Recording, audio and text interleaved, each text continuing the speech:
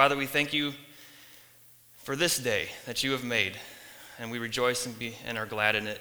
Thank you that you are a God who's in control, a God who knows everything about everything going around this planet. You control the governments, you control the big things, and also you control each of our lives, and you know what's happening in each of our hearts.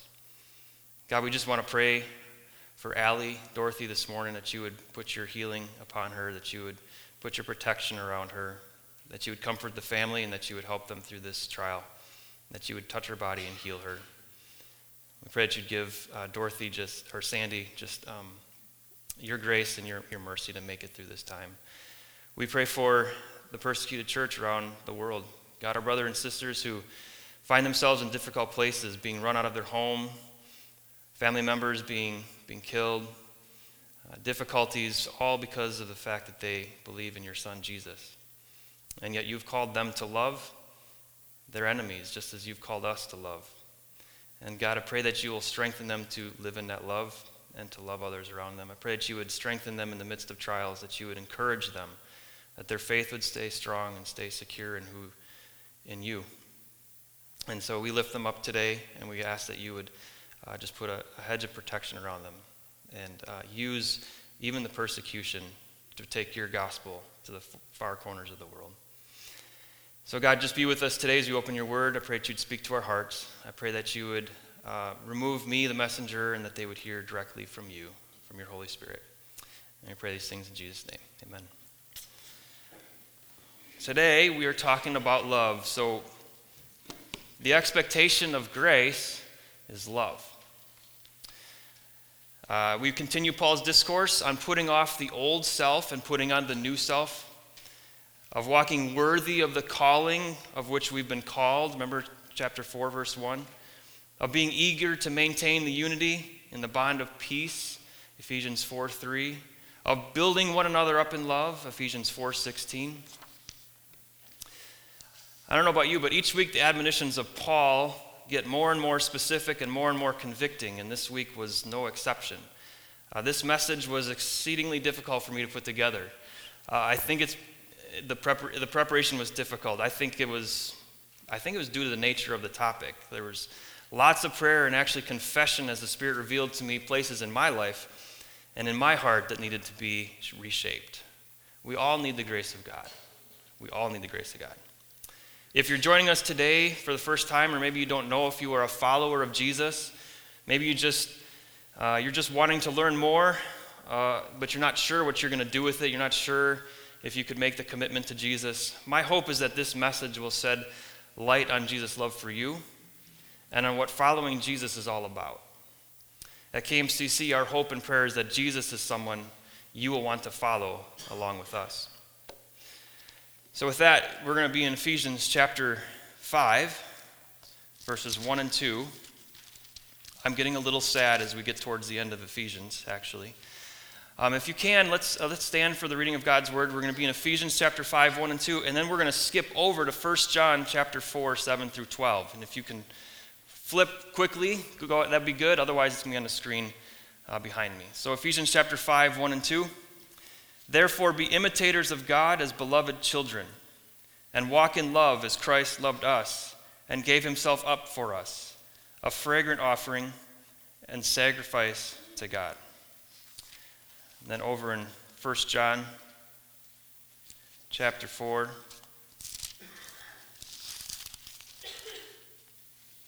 starting in verse 7. Beloved, let us love one another, for love is from God, and whoever loves has been born of God and knows God.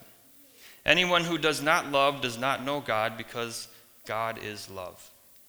In this the love of God was made manifest among us, that God sent his only Son into the world so that we might live through him. And this is love, not that we have loved God, but that he loved us and sent his Son to be the propitiation for our sins. Beloved, if God so loved us, we ought also to love one another. No one has ever seen God. If we love one another, God abides in us, and his love is perfected in us. Amen. You may be seated. So love. We're going to begin by trying to define what love is. Our culture is really confused on what love is. Most would say love is a strong feeling or affection towards somebody else. Therefore, we can fall in and out of love at a moment's notice. If we no longer feel or have the feeling of affection, then the love is gone. We describe it physical pleasure in words of love, like I love dark chocolate. I love it. There we go. I love a good tearjerker, right? Well, I don't. I love sitting in a deer blind, right? All right. When we read verses like this, though, like it or not, having this interpretation of the word love in the back of our mind, it influences how we read the words of Paul. And when we read love as Christ loved, and we interpret that to mean we should have a strong affection towards others, we might not be getting the whole picture. We interpret Christ's love as him having a strong affection towards us. And that's true. Jesus does have a strong affection towards us. But that is not the type of love that Paul is talking about in this passage. Paul is not talking about feelings of affection. In this passage, Paul is pointing us to God's love. God's love is more than affection. It is more than physical pleasure. God's love is a choice resulting in an action. So God's love is a choice resulting in an action. Love is an action. Love is not a feeling.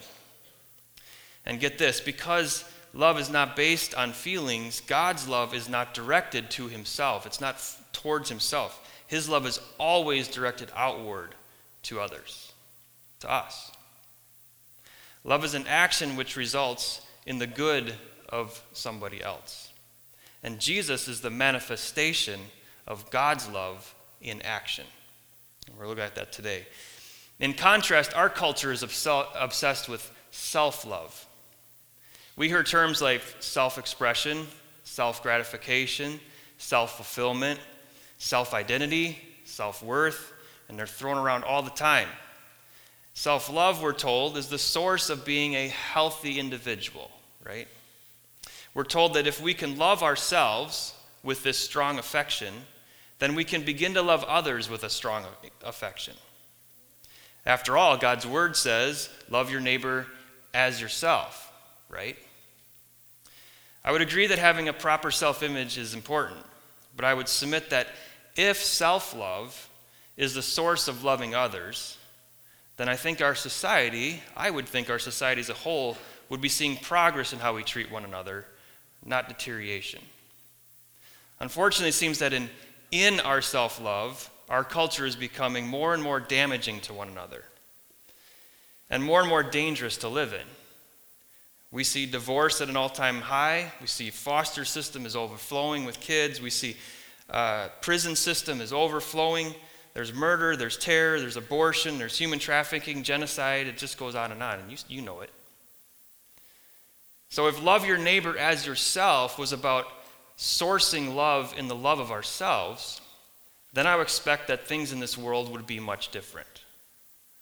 But I'm going to submit to you that the statement, as yourself, as stated in that Old Testament quote, is not referring to the source of our love.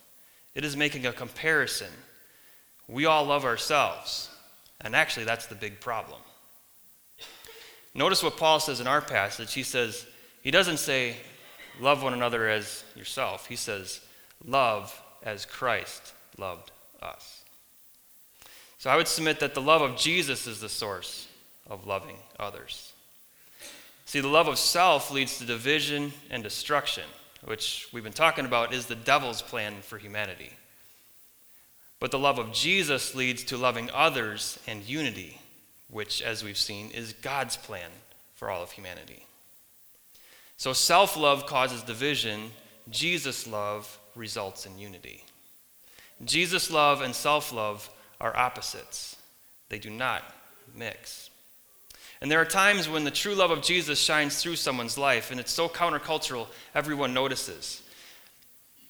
Back on October 3rd, 2019, I read this in the Washington Post. Actually, I saw it on the news first, and I went and grabbed it this week. And some of you may have watched this on television, on the news broadcast that night. It went across the nation. Here's how the Washington Post says it. The first hug was stunning enough. A young man embracing his brother's killer for nearly a minute in the middle of a courtroom. Just after telling the woman, I forgive you. I love you as a person, and I don't wish anything bad upon you. 18-year-old Brant Jean assured Amber Guyger, the former Dallas police officer convicted Tuesday of shooting Botham Jean as he ate ice cream in his home. Then came another unlikely embrace from the judge. Judge Tammy Kemp walked over in her black robe to give Guyger a Bible. Then she wrapped her arms around Guyger and murmured to her. Together, they prayed. Did you guys see that on the news? Yeah, it was all over the place. This is an example of how we as followers of Jesus can make a difference. In verse 1, Paul says, therefore. And we always talk about, when you look at therefore, you got to know what the therefore is there for. It's pointing back. And this points back to the phrase, as God in Christ forgave you. As God in Christ forgave you, therefore. So it's important to remember that Jesus has instituted a new covenant with us. It's a covenant of grace where he, in love, forgave us of our sins and did all the work in saving us. Now, as recipients of this new covenant, Paul points out that we are supposed to act differently. What he does not point to in this section is the old covenant, like the Ten Commandments, as the source of living differently. Instead, he appeals to our inclusion in the new covenant of grace instituted by Jesus. Paul says, forgive as God forgave you. Love as Christ loved you. So the new standard of living and loving is sourced in the loving example of Jesus, not a list of prohibitions. So the new standard of living and loving is sourced in the love that we received from Jesus. So how do we know the difference between self-love and Jesus love? In keeping with this style, Paul is going to contrast Christ's love, what we are to put on, and self-love, what we're to put off. The disciple of Jesus is always in a process, all through life, of putting on the new, putting off the old. And this week we're focusing on putting on. We're putting on Christ's love. And next week we're going to look at putting off self-love. We're going to talk about the old works of darkness. So next week's title is going to be Walking in Light. Today is Walking in Love. Now I apologize today. We're going to be jumping around a little bit in your Bibles, so you're going to have to stay awake. So hang on to your seats. Be ready to flip pages. Here we go. So walking in love. Chapter 5, verse 1. Therefore be imitators of God as beloved children. So we're to imitate God. We all have stories of our kids wanting to imitate us. When they're young, they want to be just like Daddy. They got to imitate us by having the tool belt, wearing the flannel shirt, walking how we walk, eating how we eat, eating what we eat, holding the TV remote just like Daddy. When they're little, they think doing dishes is cool because Daddy did it. They want to take that plastic lawnmower and go out and cut all the grass, right? And you always got to watch what you say because they're going to repeat most everything that comes out of your mouth. Right? They imitate Dad. I was reading through an old journal and I'd written about how Malachi, when he was 2, wanted to pray at the dinner table like Daddy. He could barely talk, but he would shut his eyes and mumble something that only he could understand. And I came to a conclusion that most of my prayers must have been unintelligible to him, probably like the teacher in Charlie Brown, like mwah, mwah, mwah, mwah, mwah. But he wanted to imitate Daddy, and so it should be for us. We should want to imitate our Daddy, our Heavenly Father. And specifically in this context, imitating God is loving as he loves. Now, what is it about God that we're to imitate? From this context, it would be his forgiveness and his love. God is a forgiving and gracious, patient, loving, caring, compassionate, kind, faithful, ever-present Father. He's infinitely better than any earthly father could ever be. Though undeserving, he loves each one of us, all of us, unconditionally and eternally. God says, imitate me. Imitate my unconditional, forgiving, infinite, and complete love. But he says something that's really important here. He says that one word there that sticks off the page at me, that word beloved. And that word is packed with meaning and importance. Remember, when Jesus was baptized by John in the Jordan River, when Jesus came up out of the water, God's voice came from heaven and said what? He said, "This is my beloved Son, in whom I'm well pleased." Just as God loved Jesus, he loves us. We are his beloved. You are his beloved. As we saw in chapter 1 of Ephesians, we are accepted in the beloved. We are saints. We're separated apart for God's special purposes. We are chosen. We're deeply loved beyond measure. As God the Father saw his beloved Son, so he sees all of us, ones with whom he is well pleased. God knows us through and through, good and bad, all of us. Yet in spite of all that, he chose to act in love towards us. He considers us his beloved. So as beloved children who imitate our daddy, we are to respond by putting on Jesus' love. Now, Jesus' love would be briefly defined as life lived for the sake of others. And we're going to look at three aspects of that today in verse 2. You're wondering, how in the world did he pull all this out of these two verses? I'm telling you, that's why it took me so long. Anyway, verse 2 says, "And walk in love as Christ loved us and gave himself up for us, a fragrant offering and sacrifice to God." First of all, Jesus' love is worshipful. Jesus gave himself up as a fragrant offering. The idea of a fragrant offering comes from the Old Testament sacrificial system. God's people would bring an offering to the Lord, to the temple, or to the tabernacle as an act of worship, of faith, of honor, of gratitude for his provision and his care. There were 3 fragrant offerings mentioned in Leviticus chapters 1 through 3. If you want to read, they're pretty long. You can go there. A burnt offering, a grain offering, and a peace offering.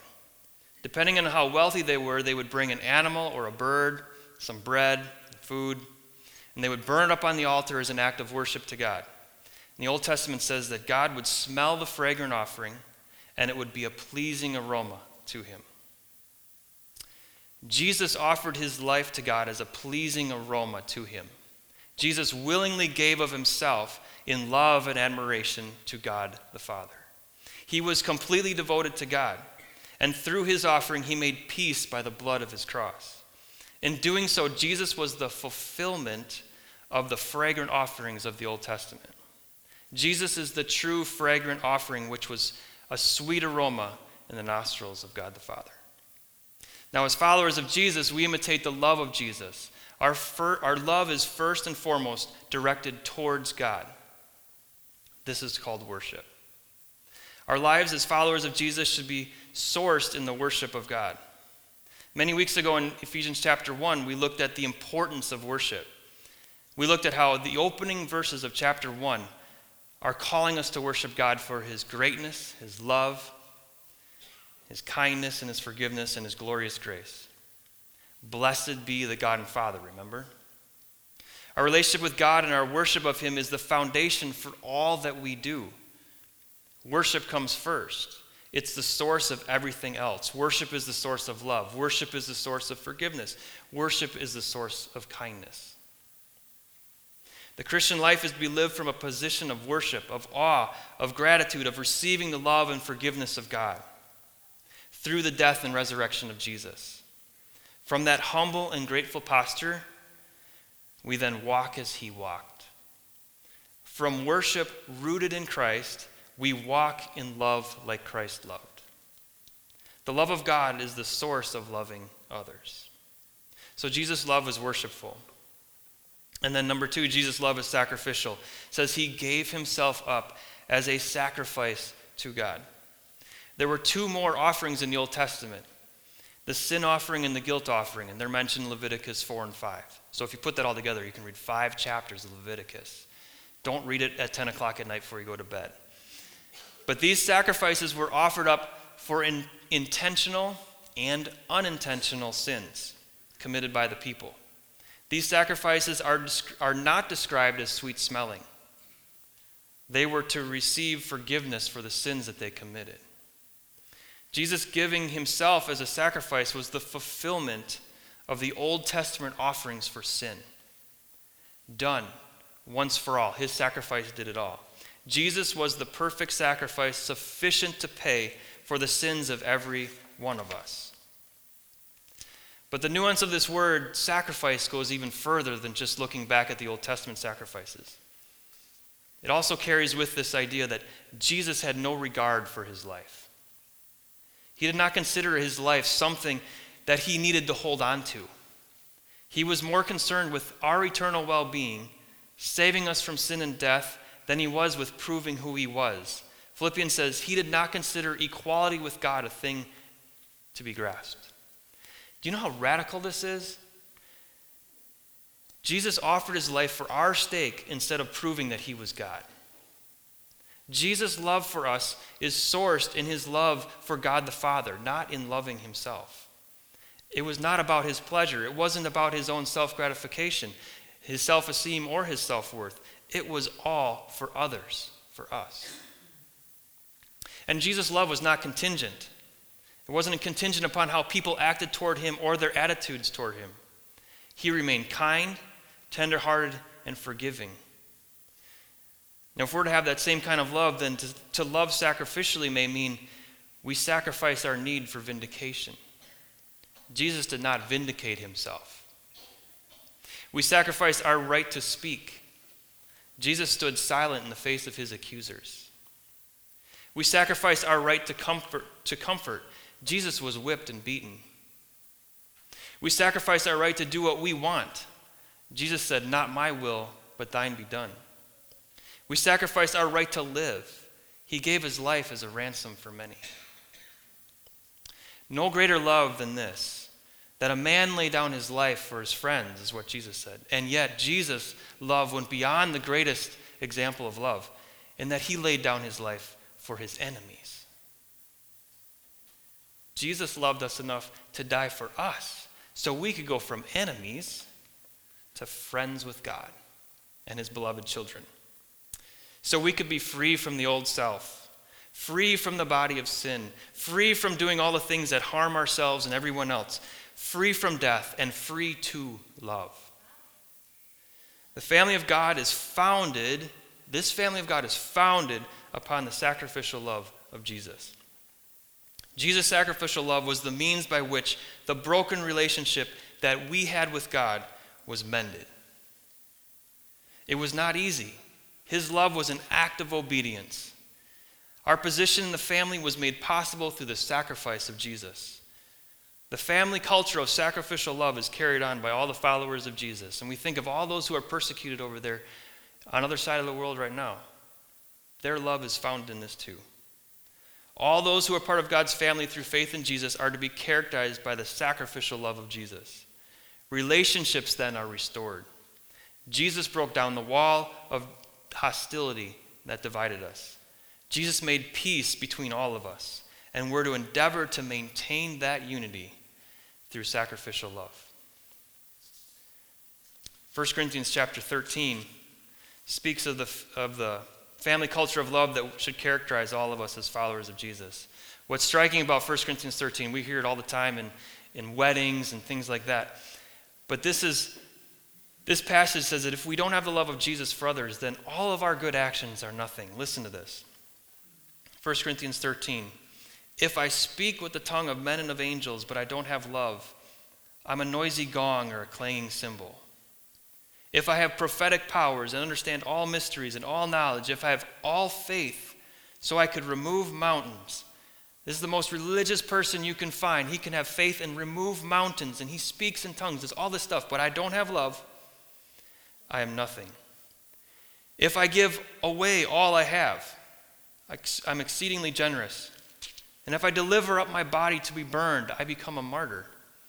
But I have not love, I've gained nothing. He goes on, he says, love is patient and kind. Love does not envy or boast. It is not arrogant or rude. It does not insist on its own way. It is not irritable or resentful. It does not rejoice at wrongdoing, but rejoices with the truth. Love bears all things, believes all things, hopes all things, endures all things. Love never ends. That's not an affectionate feeling. That's a choice. That's an action. And that's what Jesus did for us. That's the example he leaves, and that's the same thing Paul talks about in Ephesians.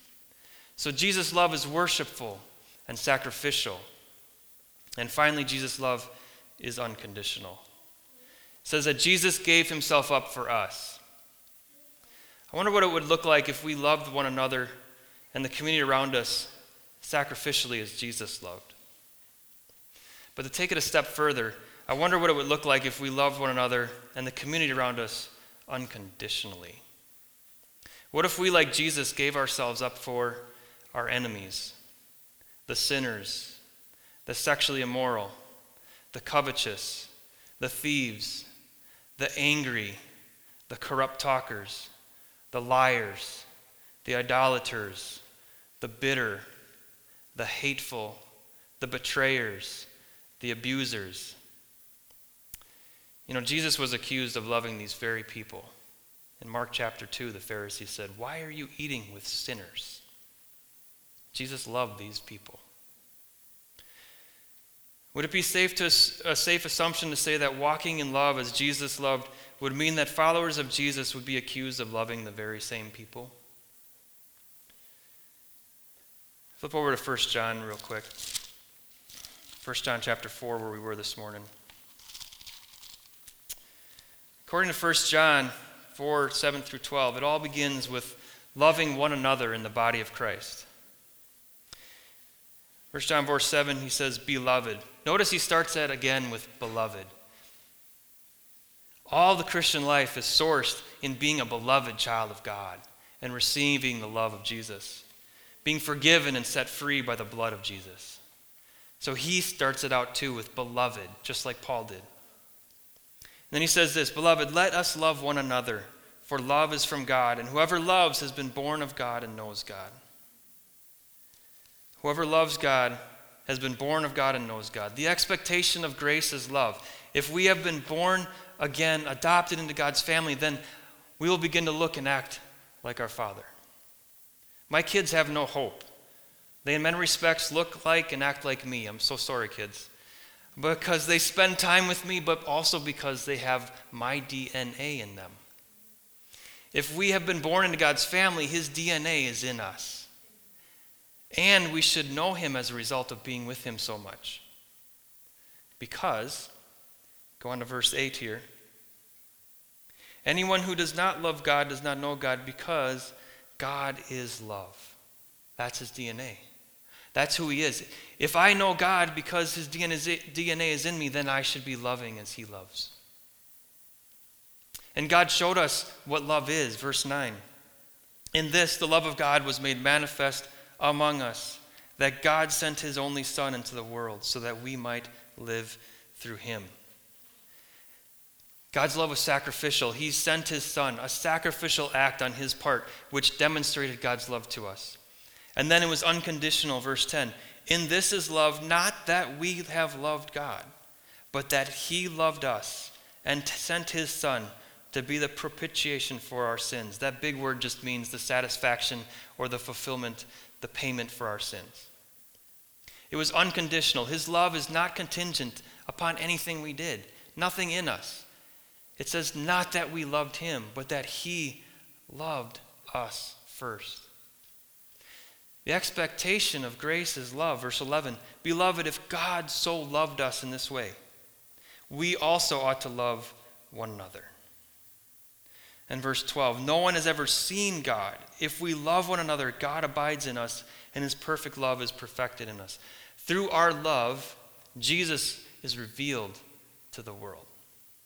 Others will see Jesus. We disappear, and they see Jesus. And he continues down in verse 19.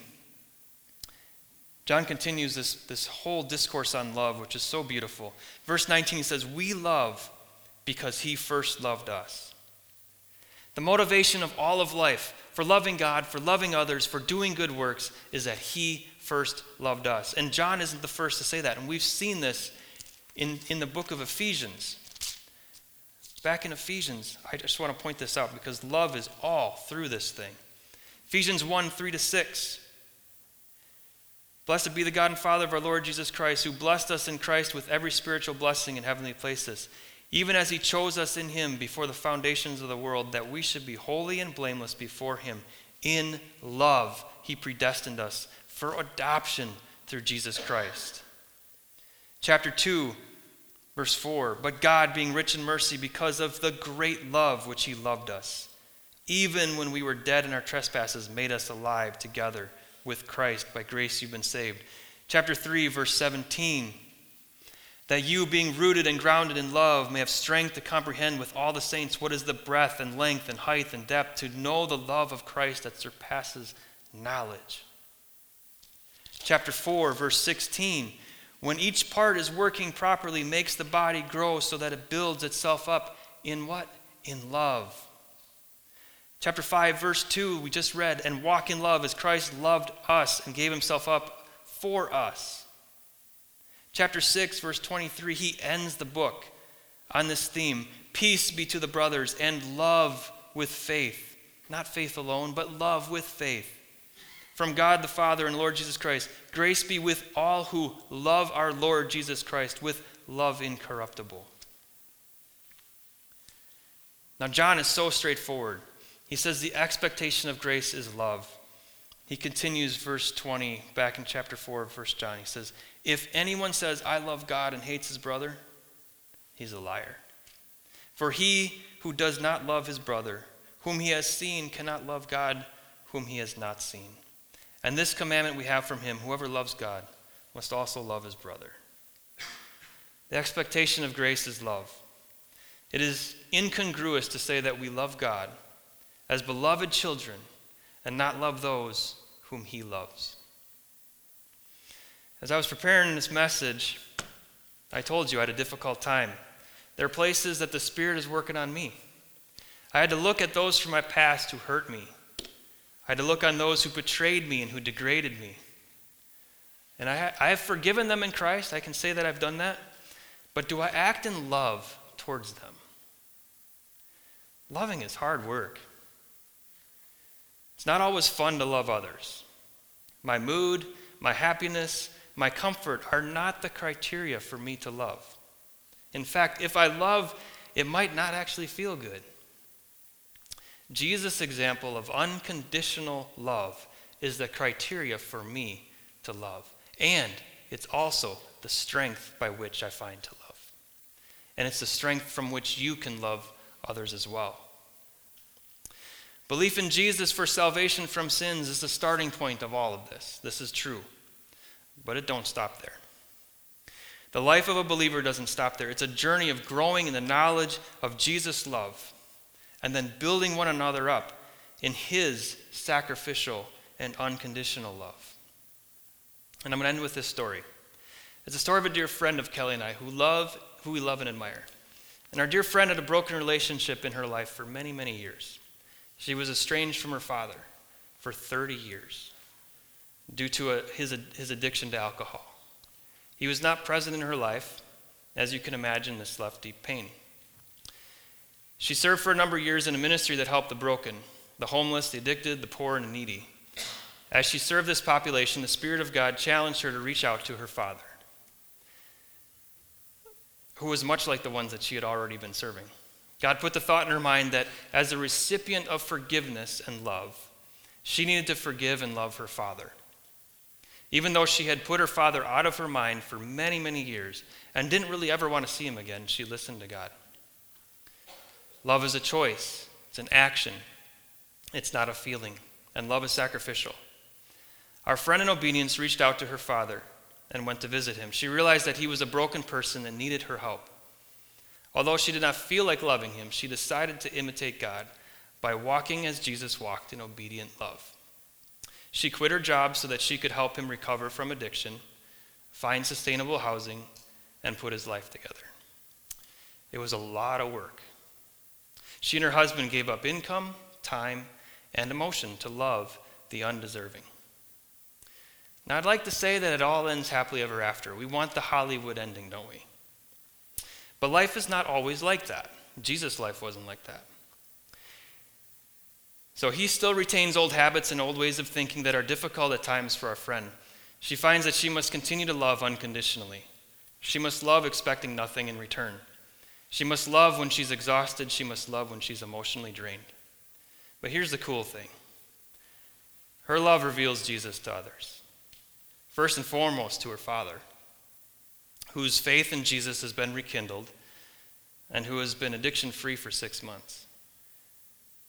But it's also been I've seen Jesus in her too. And her story's been told to many others who are from broken and fractured relationships. Those folks are being encouraged to walk in love as Jesus loved them.